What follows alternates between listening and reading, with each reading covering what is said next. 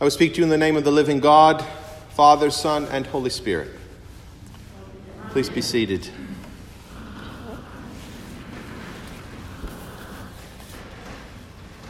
For most kids, going to camp in the summertime is one of childhood's most memorable experiences. When the seasons begin to change from summer into autumn, as it appears they're trying to do right now in Northeast Florida, it is those happy memories of summer at camp that can help to keep kids focused on getting through another school year and looking forward to getting back to another summer. And even with a summer like the one kids around the country have just been through this year with COVID-19, if nothing else, those memories of past summers and the hope to get back to camp again might just help a little bit with kids getting through the harder online classes or socially distanced classrooms in school right now and get back to a more normal summer next year. I know I can still remember when I was a little boy going to summer camp. Almost every year from the time I was in fourth grade, I would find some camp to attend, or maybe my mother would find some camp for me to attend. Early on, I remember going to the Laurel Lake Baptist Camp close to my home. And then later on, I graduated to a more statewide conservation camp. And finally, when I was nearing high school, I made it to Boy Scout camp several years in a row. And each and every time before I went off to whatever camp it was I was going to that summer, I can still remember my dear sweet mother, who just happens to be with us today in the church, going to the hard work of a very important pre-camp task. Each year, she would go through all the clothes I was going to take with me that week, my hiking boots, my backpack, my flashlights, all my canteens, and make sure that every single one of those things had my name written on it somewhere. Now, I never really thought much about this strenuous, taxing work with all those ink pens and Sharpie markers that my mother was doing for me. That is, until I was at camp and I left my hat in the camp dining hall, or I dropped my all-important water bottle somewhere out on the camp trail. Only then did I realize how important all that writing of names on a little piece of tape or on each and every tag of my underwear was meant to be for my week at summer camp. And many years later, I would indeed get my own comeuppance for all the hard labor my dear mother went through when I myself would have to do the same thing for my own two older daughters. Then it was my turn to write their names on everything they were taking with them to summer camp. And I imagine that it won't be too much longer before Audrey and I will again be doing the very same thing to make sure that our daughter Aoife doesn't lose something or have something mistaken as belonging to someone else when she makes her first trip to summer camp. Because all these years later, I think it's easy for all of us to agree that sometimes a simple name can help us know just exactly what belongs to whom. In this morning's gospel lesson, Jesus is asking for something that just happens to have someone's name written on it. He asked for this object in order to identify and connect the name written on it with the person to whom that thing belongs to. It is Jesus' way of answering a question this morning that was meant to entrap him. And it is presented to him this morning by two different groups from ancient Israel who are out to get rid of Jesus and his message once and for all.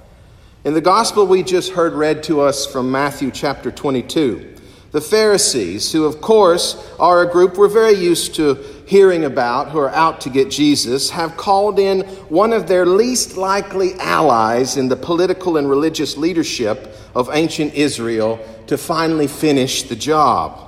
They've brought in a group known in the Bible as the Herodians to get rid of Jesus. Now, the Herodians are mentioned only 2 other times in the entire Bible.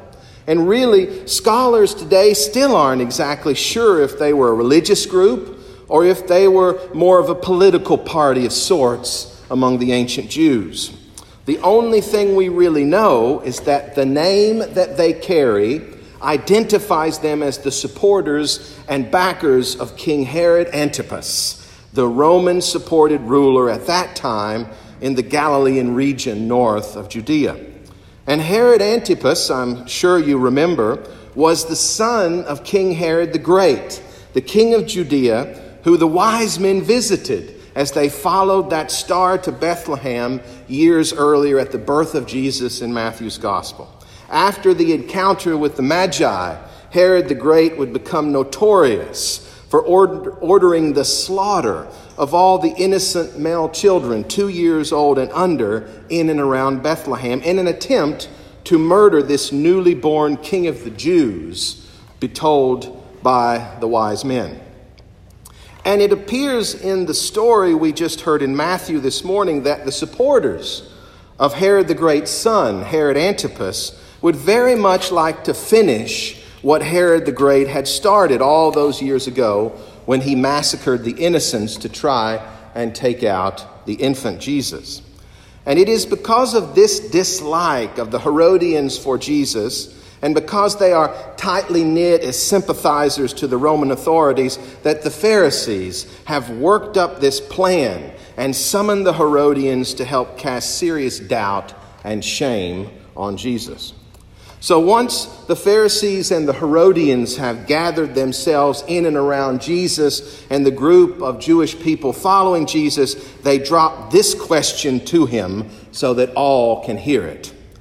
"Teacher," they say, "we know that you are sincere and teach the way of God in accordance with truth and show no deference to no one, for you do not regard people with partiality.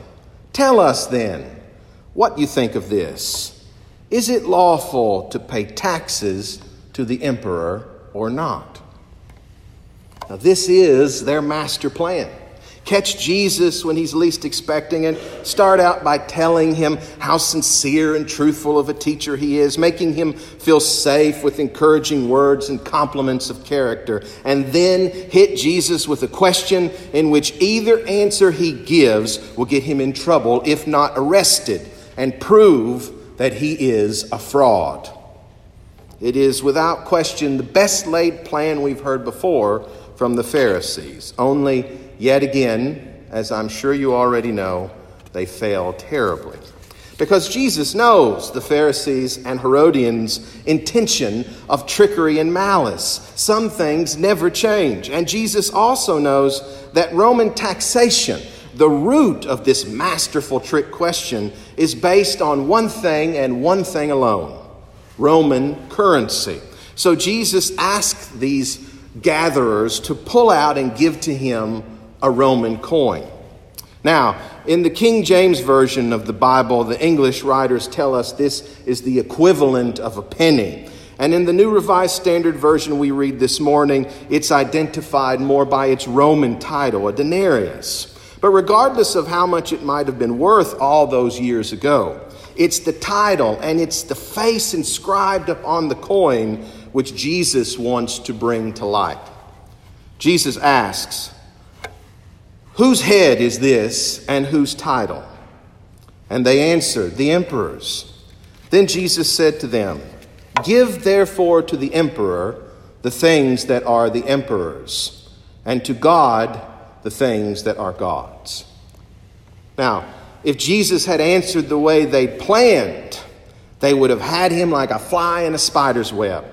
Had Jesus simply said yes to the question, it was lawful to pay taxes to the emperor, he would then be seen instantly by the Jewish people following him as their Messiah, as a traitor in league with the Roman oppressors. And had Jesus said no, it was not lawful to pay taxes to the emperor of the Roman invaders, he would have been liable for sedition and could have been arrested and taken away right there on the spot.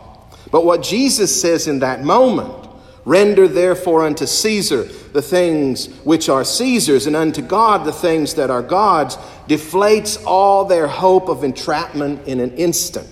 For both the Pharisees and the Herodians realize that what Jesus has said is true.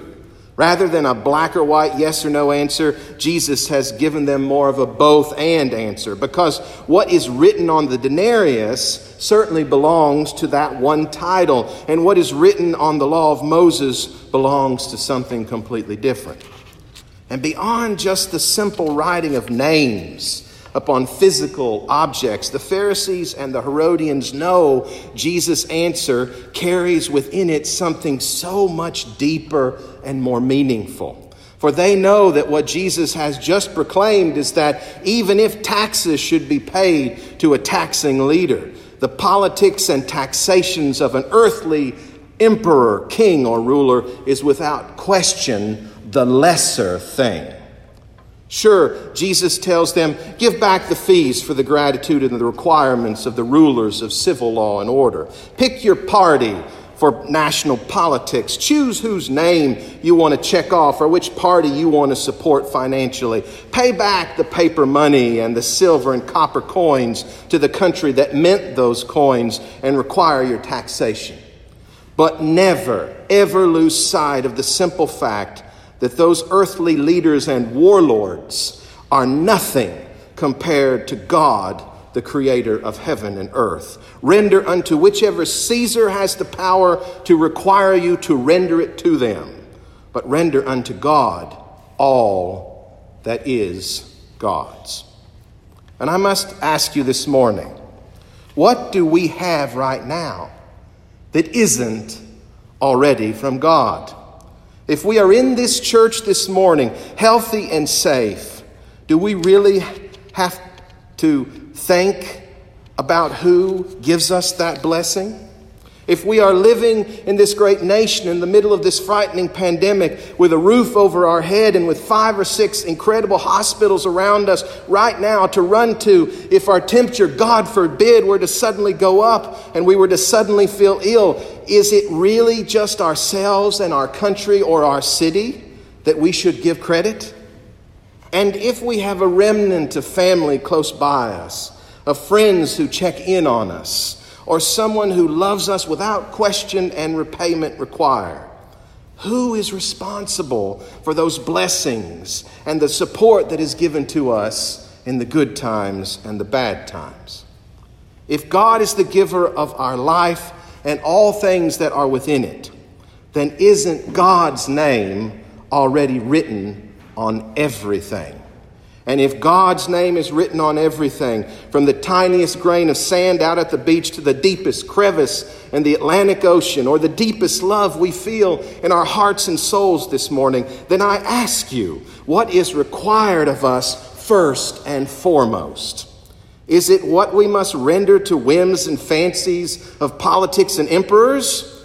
Or is it that which we must render to the very God who loves us, who redeems us, who forgives us, and who saves us whenever we as human beings slip and fall? And we as human beings slip and fall all the time. This is the most masterful point of Jesus' answer. And you better believe that those Pharisees and Herodians recognized it from the very moment it came out of Jesus' holy mouth. For the Bible tells us that when they heard it, they were amazed, and they left him and went away. And brothers and sisters, that, I believe, is the most painful part of the whole story this morning. They were amazed, and yet they turned and walked away from Jesus. They went back to whatever it was that they were doing, whatever it was they were worrying about, whatever it was they were plotting against. Friends, my mother wrote the names on my camp shoes so that if someone found them, they would bring them to me as the rightful owner, and I could put them back on and get back out on the trail, walking or hiking or doing whatever it was I needed those shoes to do in the bliss of that summer camp experience. If we know that God's name is on everything in this world and in our lives, shouldn't we turn and give all we can of that great blessing, no matter how much of it we feel is presented to us, back to God in the loving ways that God calls on us to do it as God's children, not just for ourselves, but for our community and for our world. In the weeks ahead, you can render unto Caesar those things that are Caesar's. And I can tell you, if you're watching the news, that's probably all you're going to hear about.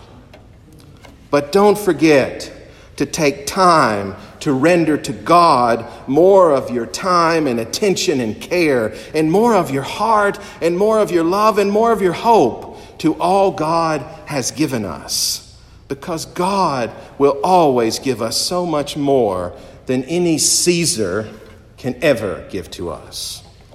For God's name is written on our hearts. So render unto God that which belongs to God. Render unto God your heart.